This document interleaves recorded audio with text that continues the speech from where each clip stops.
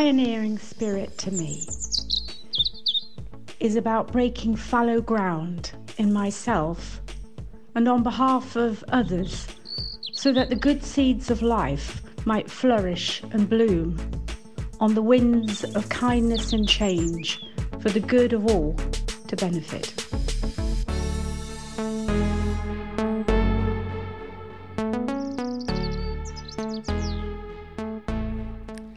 Hello and welcome. We are back.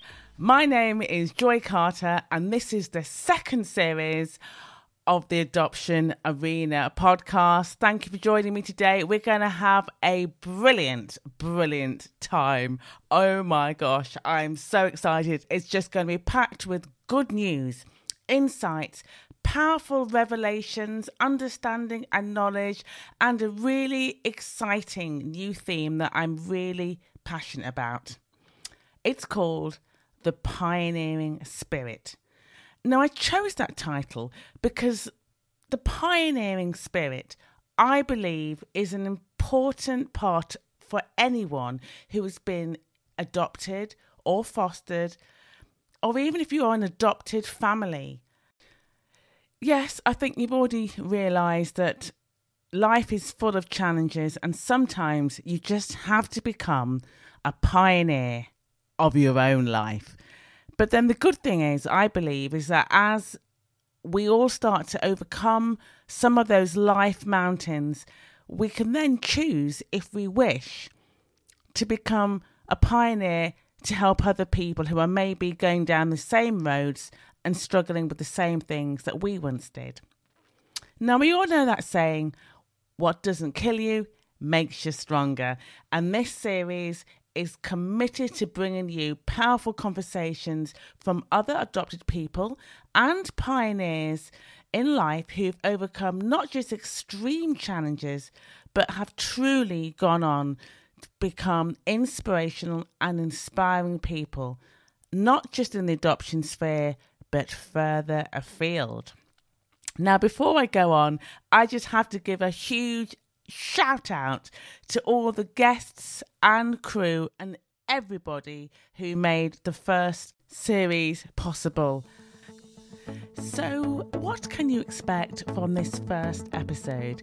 Well, I'm going to be sharing with you some of the exciting guests, along with playing you a beautiful clip from our very first guest, Laura C., an adoptee and absolutely amazing singer-songwriter from the States. So, let's make a start.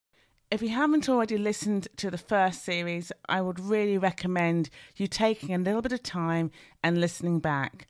I mean, we had fantastic speakers such as Chris Atkins from the IAC, the Centre for Adoption, and co-founder of her very own organisation, TAG, the Transracial and Transnational Adoption Group. Her powerful revelations about overseas and transracial adoption were absolutely brilliant. Please do listen back.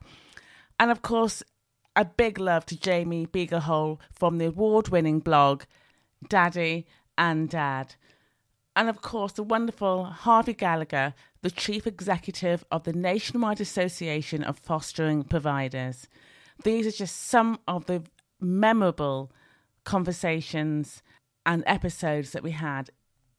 So moving on to where we are going on this voyage, we have got some inspirational and incredible guests for you.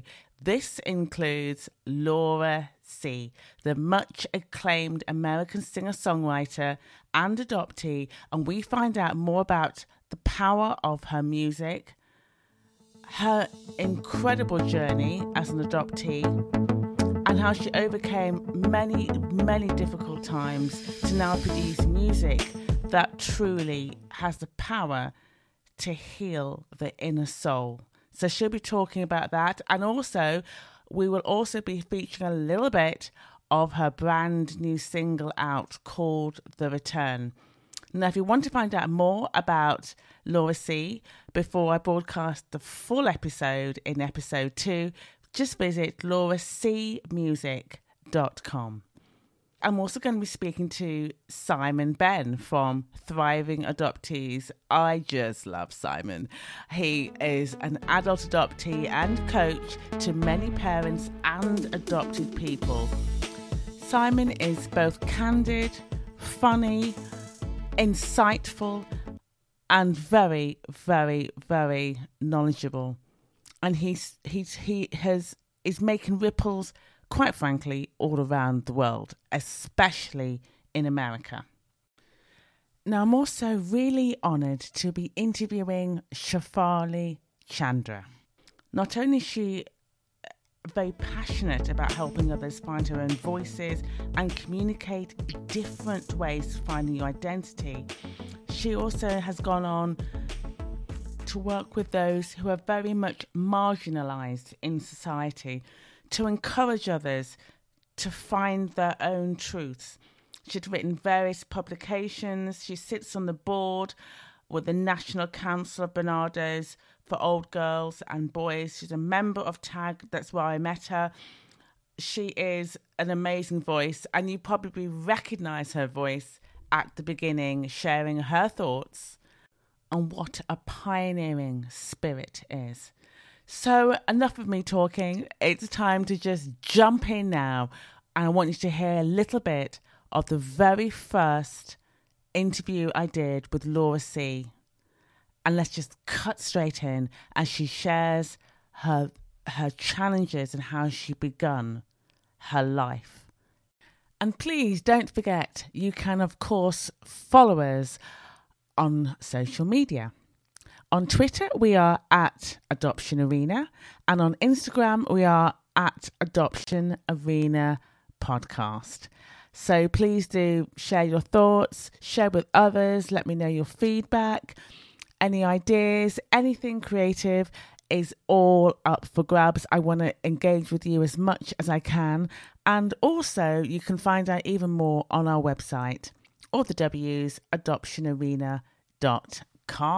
I was adopted through the state, and I was taken directly from my birth mother and Where was that? Oh, in California, in the States.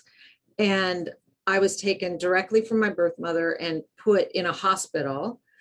And then eventually, I think maybe some foster care so I was like 6 weeks when I was adopted. But during that time that I was separated, and I felt was really impactful because I was covered in a rash when my parents got me, which was like a stress rash. And during that time, I had no bonding. So for all that time, I was, never really held and nurtured in the right way. And those 6 weeks definitely affected the way I interacted with other people. In fact, it explains so much as to why I really only ever bonded to my mother, my adopted mother and father, but like pretty much no one else. And I had a bunch of psychiatrists and therapists in my 20s say that I had separation disorder, or what they call that, where you have trouble bonding to people. Attachment disorder. Yes. Yeah, sorry. So, but I had wonderful adopted parents who also 2 years later adopted another child through the state. And I grew up with a sense that I was chosen. They constantly, I don't remember finding out.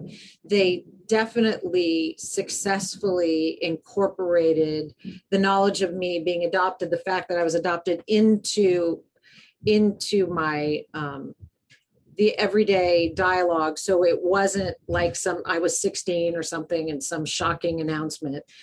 But I remember a time where I looked in the mirror and I was starting to have emotions that were confusing, and I remember this voice telling me, you're not allowed to be, you're not allowed to have these kind of feelings, because your parents, the gratitude you need to have towards your parents for adopting you. And so I really compartmentalized and shut down those emotions, but they eventually come out and they manifest in other ways, because those emotions are energy that I was stuffing, because I was grateful to my parents that adopted me. And I really wanted to be the good child, so that they would continue to love me, which was just a dialogue I built in a framework that I built up in my own mind. It absolutely, they offered unconditional love. So, but I do remember having a recurring dream over and over of me flying over the earth looking for my birth mother. And I just never shared that because I didn't want them to feel sad or to know that I felt disconnected and that there was a void there that I spent my life trying to fill with all sorts of false. Yeah. The coping mechanisms that I think we all are very much aware of. And it's funny because when you start peeling back your behavior, especially as an adult, and you realize that you weren't just in the naughty corner, or you weren't just shut down for a reason, it's because of as you said, the first 1,000 days, they now believe, for a child and a child's development is absolutely crucial. And that can basically set the whole life trajectory of their emotions and security and developmental abilities, learning capabilities. If that's damaged in any way, it's very easy to become autistic or to have major learning problems because you're just broken, aren't you? You're broken at birth, which that is the nature of adoption. Adoption is a break. So when was it, do you feel that you felt as though you really wanted to get help? Was there a moment where you thought, right, I need to start to do some work on this? Well, in my 20s, I spent every day being either filling it with some substance, because that was the way that I coped, was using drugs and alcohol. And this is fascinating. And I really want to know from other adoptees if this is a common thread, because I've never seen the research. I decided that I wanted to search for my birth family in my mid-20s. I began having female issues, and I ended up developing tumors on my ovaries that had to be removed. And I really do believe there is a connection, because now that we understand the mind-body connection, all that energy so that I had suppressed found itself in, of all places, ovaries, which have to do with birthing and have to do with reproduction and have to do with mother issues. And so I find that fascinating that that manifested. And that's at age 27 is when I hired a private detective to track down my birth mother. Wow, yeah, because it's interesting, isn't it, how the physical the physical manifestation of what we suffer in our brain, in our bodies. The body can't contain the trauma, can it? So it then affects the physical, which then is disease, sickness, and then, of course, we've all got that sort of cycle, isn't there? There's like a cycle of abuse as you try to just grapple with these issues of identity. Did you ever sort of meet other adoptees? So that one of your siblings was adopted, as well. Yeah. How did that help? Did that help you at all?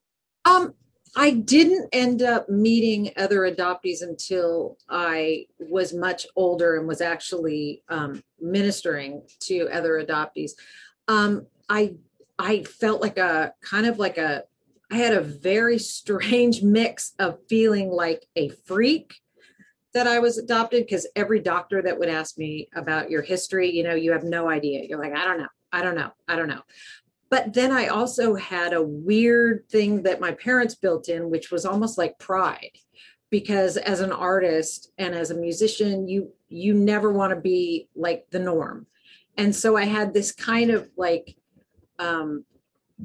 dichotomy of like feeling worthless and unloved, even that defied reason, right? Because it defied my situation. I had a lot of love, but this was still there. And yet this weird kind of pride that, well, at least I'm different and unique, because I've always felt different and I've always felt set apart in some way. So yeah, because it's funny, isn't it? There's actually advantages, I think, to being adopted as well, because you are self-formed. You realise you will never fit in, because you're never going to fit in at home. Mm-hmm. So you develop a very strong character. I always felt I was very strong on the external side. People would think I was unbreakable, but inside I was completely shattered and broken, and trying to deal with this constant complexities of just brokenness daily emotionally, but then also on the exterior being hard and tough. Yeah, to be. But there's always a point when that is a very dangerous sort of yo-yo effect, isn't it, where it just will break, because you can't be up and down all the time, can you? So have you ever sought any sort of help, to actually deal with, how did you find your inner peace? My parents sent me to some brief therapy in my teens because I must have been manifesting some kind of sadness or confusion. But I don't really remember that being helpful. Music was always my therapy. So it was complete cathartic. Like at age 8, I started writing, and I would actually begin writing songs to figure out how I was feeling. Like I wouldn't have the language consciously. So I would write songs, and I would look at it and I would be like, that's what I'm going through. Okay.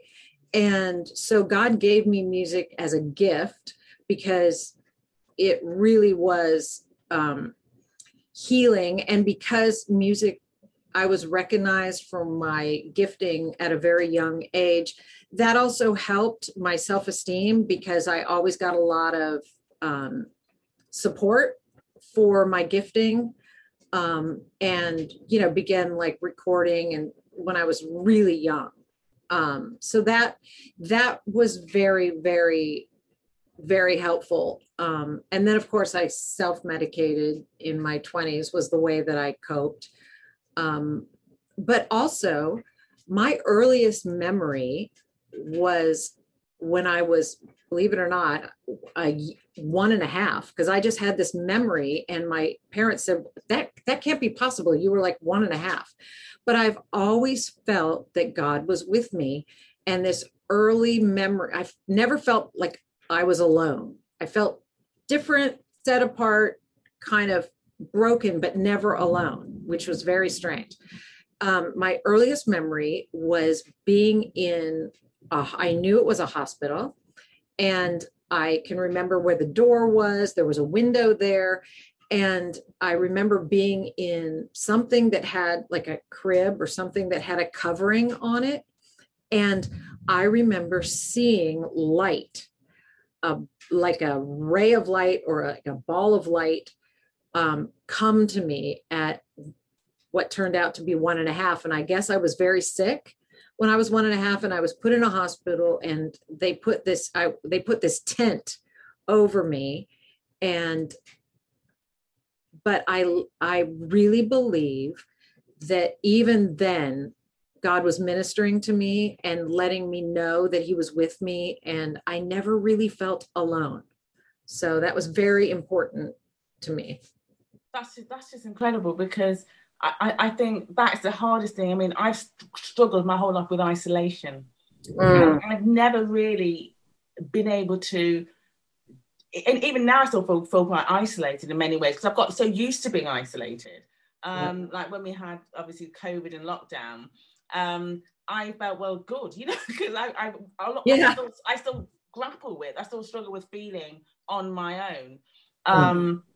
But I now know how to stop that cycle where I completely used to just shatter and go off on a massive, sort of self-destruction pit. I don't do that now, but I do have to be careful of that sometimes coming up in me. So So, because you said you're a Christian, do you find that your faith has helped you, maybe not, sort of cope with all the issues? Well, absolutely. I mean, I would not consider myself a traditional Christian in the sense that like part of a denomination and a churchgoer, so not a religious Christian. But I have had deep, intimate, personal encounters with love, with the God of love. And those encounters gave me a cognitive dissonance in the sense that the God that I was taught versus the God that I encountered was different. And so I choose to believe in the God that I encountered, because no one can take away what you've actually encountered. And those encounters with love healed so much, healed all the broken places. So yes, my faith is everything.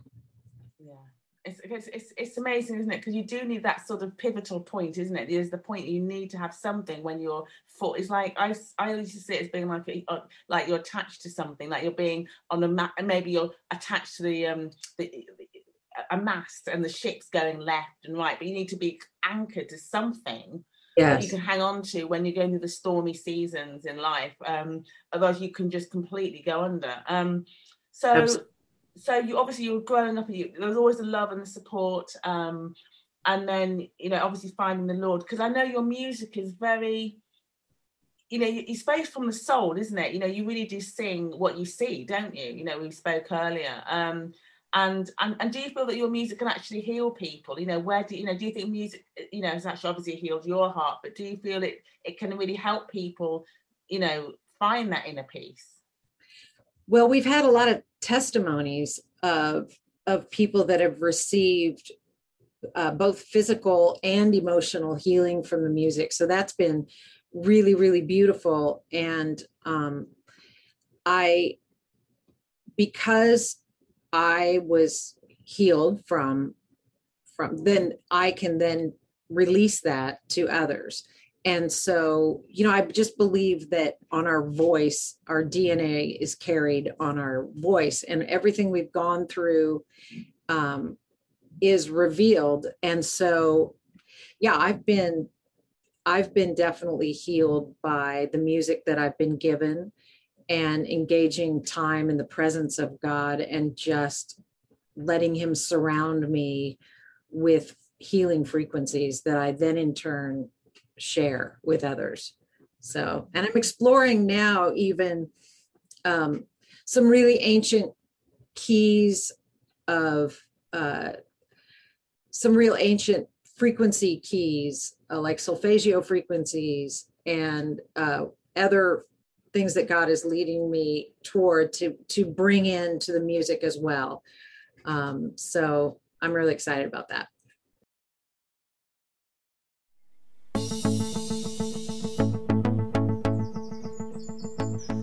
Well, that was just such an amazing pleasure to be able to listen to Laura C. I just love what she carries, and I really honour her life because you can really hear the resonance and depth of substance that all of her life experiences have brought her to. Now, if you want to find out a little bit more about her and follow her music, then please do visit her website, lauracmusic.com. You can also follow her on Instagram at Laura C Music Flow. And if you would like to hear the rest of this episode, then please either just go straight into episode 2 and you'll hear the full length. If you're listening live time, then we will be doing a special bonus episode next week and you can hear the full episode. Otherwise, we are fortnightly with Simon Ben, who's going to be in episode 3. So please do share, subscribe so you don't miss any of our episodes in this series too, which is all about different aspects of what the pioneering spirit means to adoptees or adopted families, or even just in general, if you're somebody who just wants to be a little bit more inspired in your life, then because at the end of the day, come on, overcoming is overcoming. If you've enjoyed this, please do find out more about our work as well at adoptionarena.com. And of course, you can follow us. All the links and everything are below. And also your donations really help make this website happen. So please do, if you would like to, you can tithe, you can give, just go to our website and click on donate. Have an amazing, amazing rest of your day wherever you are in the world. I think Laura said she's in Philadelphia. There's sunshine. I assume it's sunny there. We're based here in London, UK. So take care, stay safe, and I look forward to your comments. Please keep your comments, keep your feedback coming in. Really, really helps us build community and build up the work that I believe God is doing. Be blessed, stay safe, catch you really soon.